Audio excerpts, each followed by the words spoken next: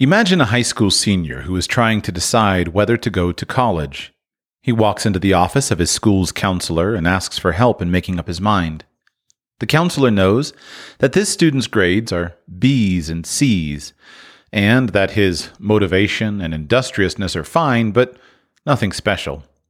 He is considering some college majors that sound interesting to him, but he does not have a passion for any of them. In fact, as the counselor talks to the student, she discovers that what he really enjoys is working with his hands. The idea of sitting in an office does not appeal to him. But his parents have their hearts set on their sons getting a college degree, and most of his friends will be going to college next fall. What information should the counselor give to the student to help him decide? We know what she is likely to say. A survey of high school students revealed that more than 90% of them were encouraged by their high school counselors to go to college. But what does this student really need to know? Above all, he needs to know whether he can expect to do well in college if he puts in a serious, good faith effort. And to know that, the student needs to understand the relationship between his level of intellectual ability and the demands of college courses in the majors he wants to declare. The counselor is not likely to give that information to him. She is unlikely even to possess it. Hardly any high school counselor has such information, because publicizing blunt facts about the relationship of intelligence to success in college has been out of bounds for decades. In an age when everyone from parents to presidents urges every child to go to college, a simple truth is almost universally ignored. Only a small minority of high school graduates have the intelligence to succeed in college. The refusal to confront the relationship between intelligence and success in college has produced a cascade of harms to many students who try to go to college, to those who do not, to the system of higher education, and to the nation as a whole. Academic ability and academic success. For 40 years, American leaders have been unwilling to discuss the underlying differences in academic ability that children bring to the classroom. Over the same period, federal policy, backed by billions of taxpayer dollars in loans and grants, has aggressively encouraged more and more students to try to obtain a college education. As a result, about half of all high school graduates now enroll in four-year colleges, despite the ample evidence that just a small minority of American students, about 10 to 15%, have the academic ability to do well in college. At first, that proposition seems false on its face. After all, more than a quarter of American adults have successfully obtained a bachelor's degree, hereafter B.A. But the point is not that only a small minority of young people can survive for 4 years and get a degree in today's colleges. Rather, that only a small minority of them can do well. For everyone else, there ought to be better options than spending 4 years scraping by, at best. To make that case, it helps to put aside that inflammatory word intelligence and substitute the term academic ability. It's mostly a matter of changing labels, not meaning. Academic ability refers primarily to two of Howard Gardner's famous multiple intelligences, linguistic intelligence and logical mathematical intelligence. These two, along with some aspects of what Gardner calls spatial intelligence, are what IQ tests measure as part of their larger effort to determine G, the general mental factor. Academic ability is also well measured by the SAT, ACT, and other tests that bill themselves as indicators of academic preparation for college. But labels can make a difference. Using academic ability instead of intelligence emphasizes that the argument does not depend on the heritability of cognitive ability, the relationship of test scores to socioeconomic status, the malleability of mental capacity in toddlers, or the reality of G. Instead, I work from the simple and easily demonstrable proposition that what you see in the academic ability of high school seniors is what you get. Interests can still change at that age, and so can motivation. Such changes can have dramatic effects on academic performance. But the underlying level of academic ability is fixed long before the end of high school. So, how much academic ability is required to do well in college? We can begin by looking at what it takes to graduate from college. In 1972, the standard textbook for the Wechsler Adult Intelligence Scale concluded that a good working rule of thumb for the mean IQ of college graduates was about 115, which cuts off the 84th percentile. This was just an estimate based on the author's clinical experience and consistent with the research literature on college students of the 1950s and 1960s. But we have two excellent sources for checking that estimate more precisely.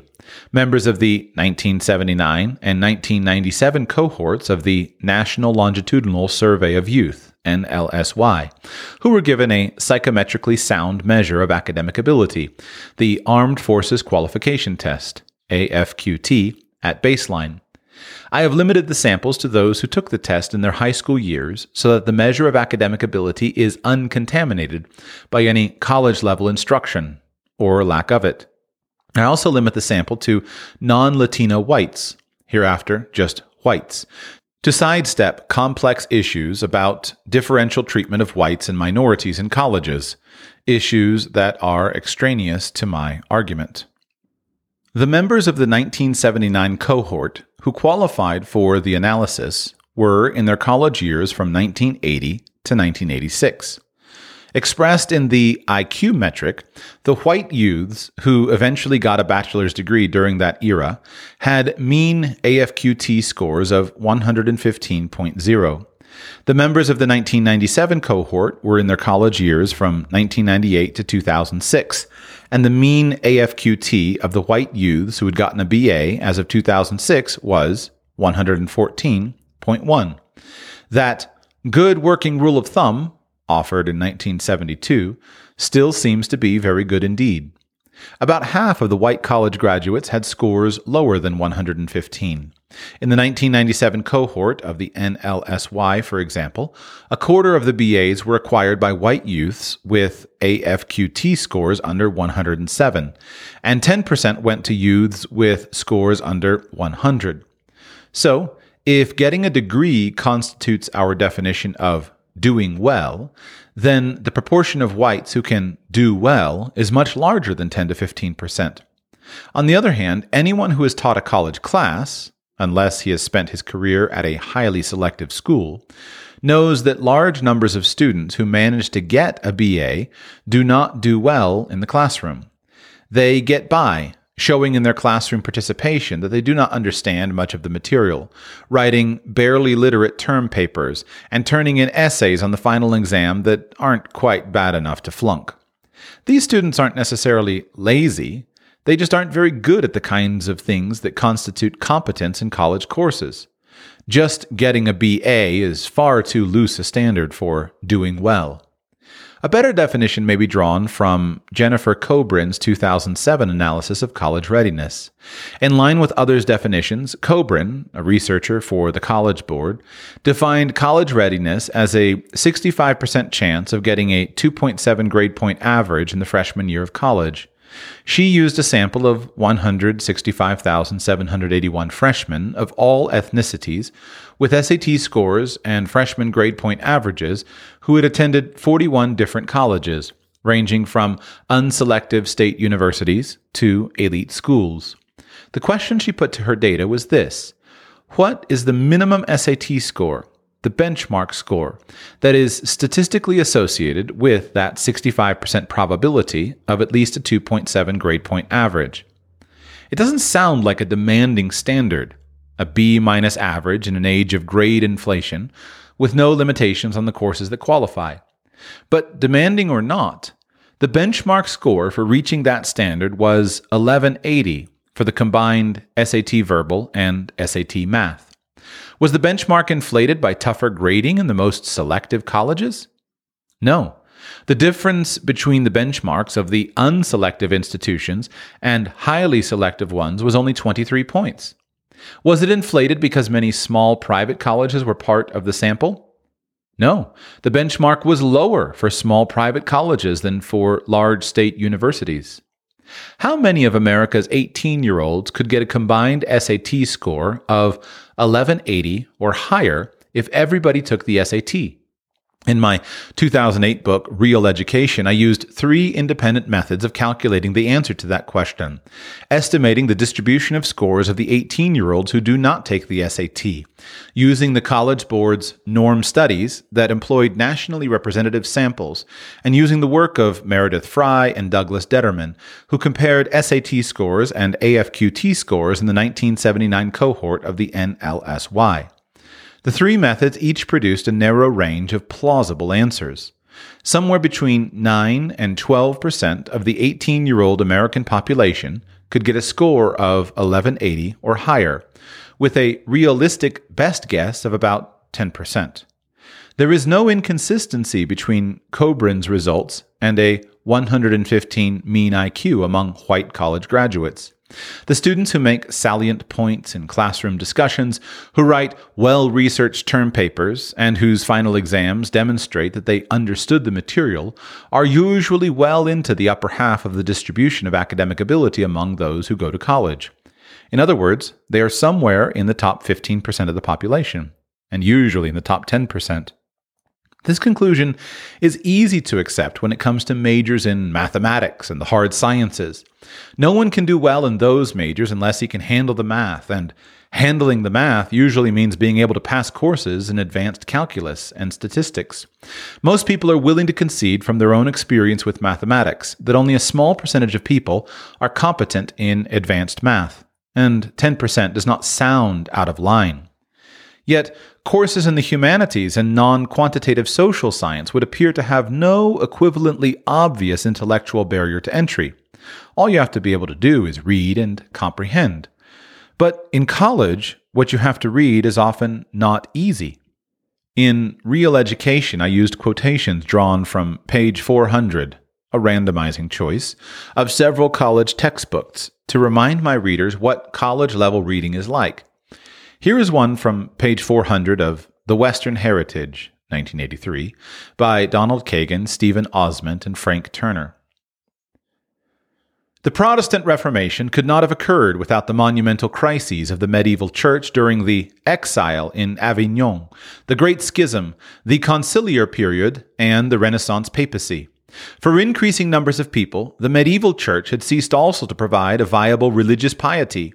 There was a crisis in the traditional teaching and spiritual practice of the church among its many intellectuals and laity.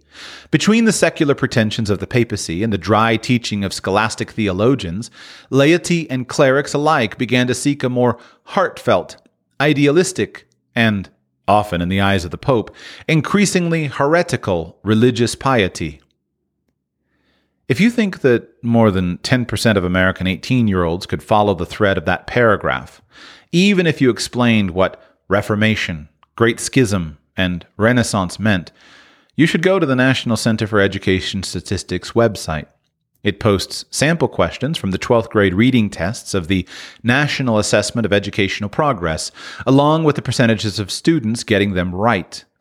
The numbers are sobering, as are the overall results. Just 5% of 12th graders reach the advanced level on the National Assessment's reading test, and advanced is what that passage from The Western Heritage requires.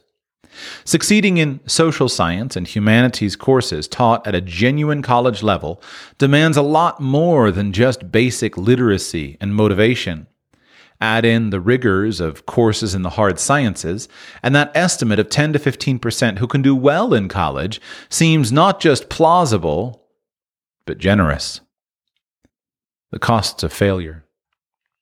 If trying for a college degree were cost-free, and if students were unaffected by failure, these numbers would still justify some version of an everybody should go to college position.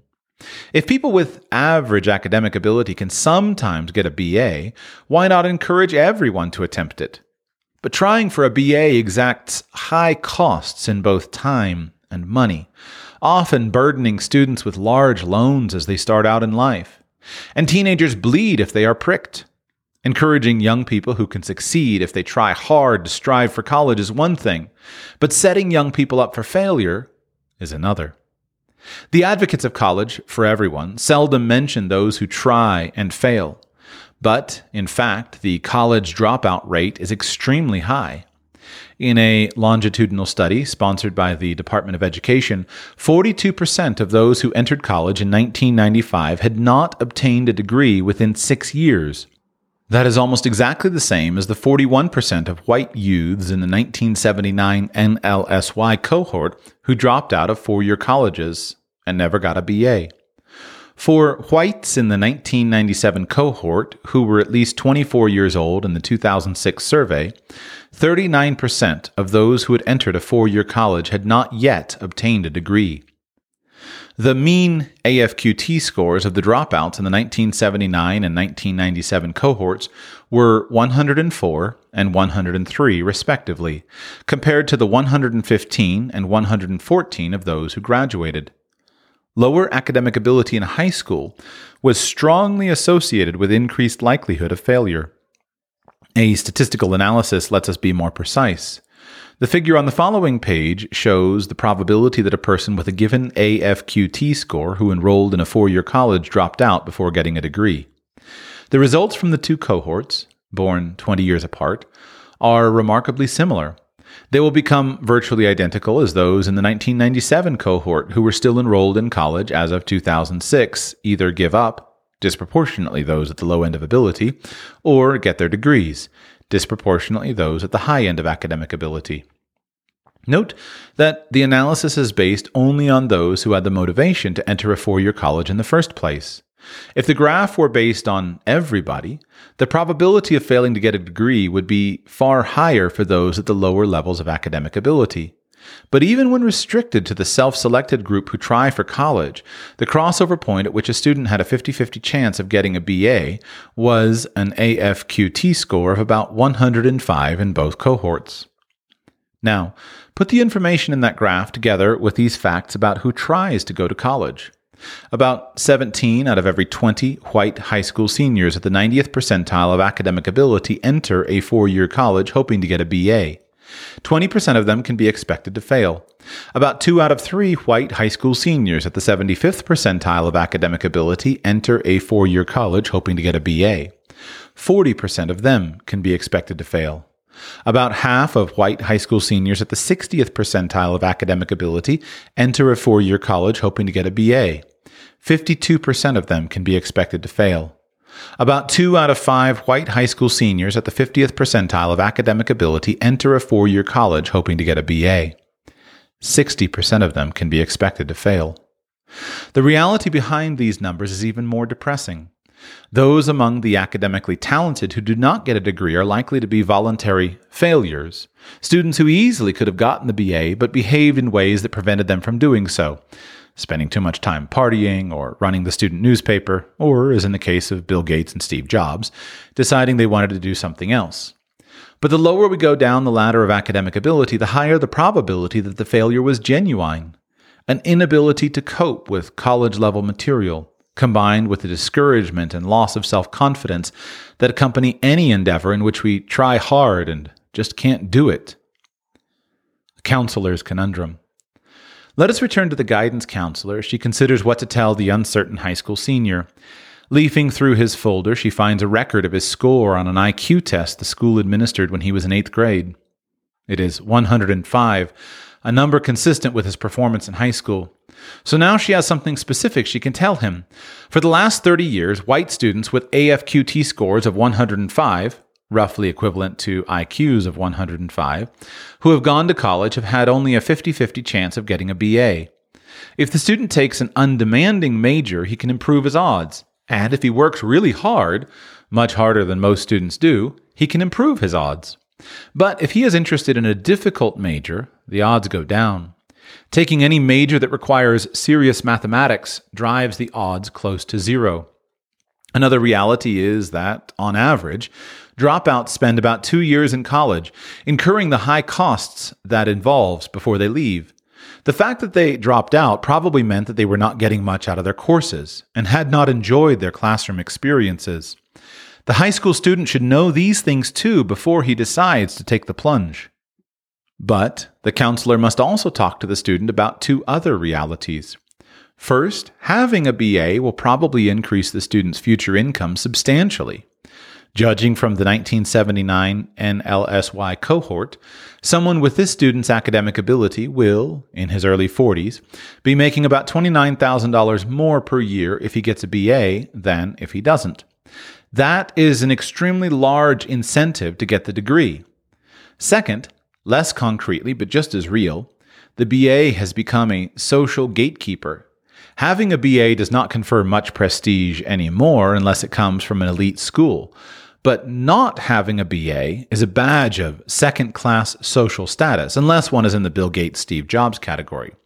To be just a high school graduate sounds very bad these days, and it doesn't sound much better to say you have an associate's degree from a community college. After the counselor has given all this information to the student, the young man says to her, "What do you think I should do?" It is a daunting question. What is, in fact, in his best long-term interests, both for maximizing his chances of financial success and for finding him a satisfying vocation? The counselor has no good answer, because the options available to her are inadequate. The student should certainly get more education after high school. There are courses taught on college campuses that could benefit him. But 4 years? A BA? Why should he have to commit to the BA to get what he needs? The purpose of college has evolved, but the measure of success in college, the bachelor's degree, has not. Therein lies the source of the counselor's conundrum. Enormous economic and social value comes from a nearly meaningless piece of paper. It is nearly meaningless because, except for a handful of majors in the hard sciences, a BA tells an employer next to nothing about what the degree holder has learned. The requirements for majors are usually so loose and the availability of soft courses so great that an employer has to scrutinize the transcript course by course to have any idea of what an applicant knows. Nor does the BA signify rigorous training in argumentation, decision-making, and writing. Some newly minted graduates have taken courses that inculcated those abilities. Many have not. Nor does the BA signify that the graduate has obtained a liberal education. The core curricula that once ensured a solid grounding in history, philosophy, the natural sciences, great literature, and the arts have all but disappeared from American colleges. And yet, the BA has become a prerequisite for getting an interview in vast stretches of the job market. Not because a BA is necessary for the entry-level tasks that employers need performed, but because it represents a course screen for a certain degree of intelligence and a certain degree of perseverance. We are so accustomed to this use of the BA. Let's face it, it fits so comfortably with the interests of upper-middle-class parents with smart children that we need to find ways to step back and see how bizarre the situation has become. Try this thought experiment, which I propose in Real Education. You have been made a member of a task force to design America's post-secondary education system from scratch. One of your colleagues submits this proposal. First, we will set up a single goal to represent educational success, which will take 4 years to achieve no matter what is being taught. We will attach a large economic reward to it that usually has nothing to do with what has been learned. We will urge large numbers of people who do not possess adequate ability to try to achieve the goal. Wait until they have spent a lot of time and money, and then deny it to them. We will stigmatize everyone who doesn't meet the goal. We will call the goal a BA. You would conclude that your colleague was cruel, not to say insane. But that's the system we have. An alternative.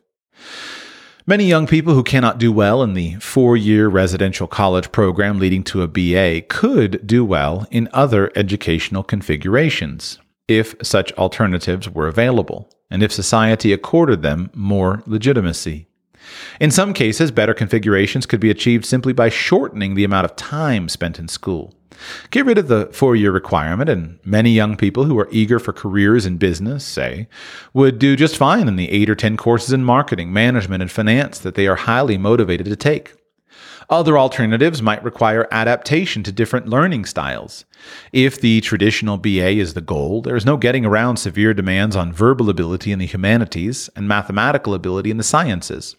But the skills necessary for many vocations that now require the BA for a job interview could be taught better than they are in the traditional college course. If these skills were taught in a more hands-on, apprentice-like manner, they, and the vocations opened by them would become more accessible to people whose strengths are not linguistic and logical mathematical. Some improvements might just be a matter of eliminating the residential requirement. Going to live at that idyllic 4-year college is just not feasible for many young people. They need alternatives that don't require a residence and a full-time commitment. Community colleges and distance learning through the internet provide an abundance of those alternatives, but they are always going to be second best as long as the BA is the goal. The solution, then, is not a better BA, but no BA. In lieu of degrees, substitute certifications. The CPA exam for accountants is the model for occupations that lend themselves to paper and pencil tests. Journeyman examinations in the crafts are the model for occupations in which work samples are important. The goal is simple. Give young people a way to show prospective employers what they know and what they can do, not where they studied and for how long. Certifications will work just as well for graduate and professional schools seeking to evaluate prospective students. What do law schools, medical schools, and graduate schools in the arts and sciences really want their applicants to bring to the graduate experience? Presumably a liberal education, along with credentials specific to the discipline. So let the schools define what that means in terms of content areas and specify accordingly the evidence they want to see. There are no technical obstacles to such reforms. Certification tests already exist for dozens of occupations, and the model for employing them is easy to follow. What is needed is a change in mindset, recognition by employers, parents, students, and educators that it is wrong and punishing to use the BA as the prerequisite for a job interview. Employers looking for productive employees and graduate schools looking for well-prepared students need information, and the piece of paper called a BA does not provide it. Nothing in this proposal forces students to treat college as vocational training or as a way station to graduate school. On the contrary, I can imagine the development of a certification demonstrating that someone has acquired a liberal education, a real certification of what the BA now falsely purports to show. It is even possible that the popularity of rigorous liberal education will grow because many types of employers will want real evidence of a real liberal education. Nothing in this proposal conflicts with the intangible benefits of the college experience. The maturation, development of skills and critical thinking, and the broadening of horizons that are virtues of that experience today do not depend on forcing everyone into the BA mold. On the contrary, insofar as students are taking courses that they want and are motivated to take, the chances that they will benefit from their college experiences are increased. Nothing in this proposal suggests that we should follow the German model, sorting students into vocational and academic bins at an early age and limiting their educational opportunities. On the contrary, the reason to substitute certifications for the BA is not to reduce options for some, but to create new options for everyone. It is worth adding, however, that to avoid the German model, the government must stay out of the process. Certifications must evolve based on the evidence of learning that employers and graduate schools want, not the evidence that bureaucrats think they should want. If certifications come to replace the BA, colleges around the country will still be filled with students, even more students than today. The difference will be that far more of them will be there to learn, not to wait out 4 years. And one other difference. Today we live in a world with first-class and second-class paths from adolescence to adulthood. College is first class, and everything else is second class. When the BA is no longer the universal goal of post-secondary education, it will be easier for everyone to recognize that all students who seek more education after high school are engaged in the same activity, discovering what they love to do, and learning how to do it well. For some, the things they love to do will involve the stuff of a classic liberal education. Others will pursue practical tools for making a living. But the quest is the same for all. Ridding ourselves of the BA is a good way to help everyone recognize that common bond. The article that I have just read you is called Intelligence in College, written by Charles Murray, published in 2009 in National Affairs magazine. The bad news is there hasn't been a ton of progress since 2009 in the direction outlined and proposed by Murray. The good news is there has come a lot of progress in the last couple of years, and I'm optimistic that the next decade will mark some of those changes called for so long ago by Murray.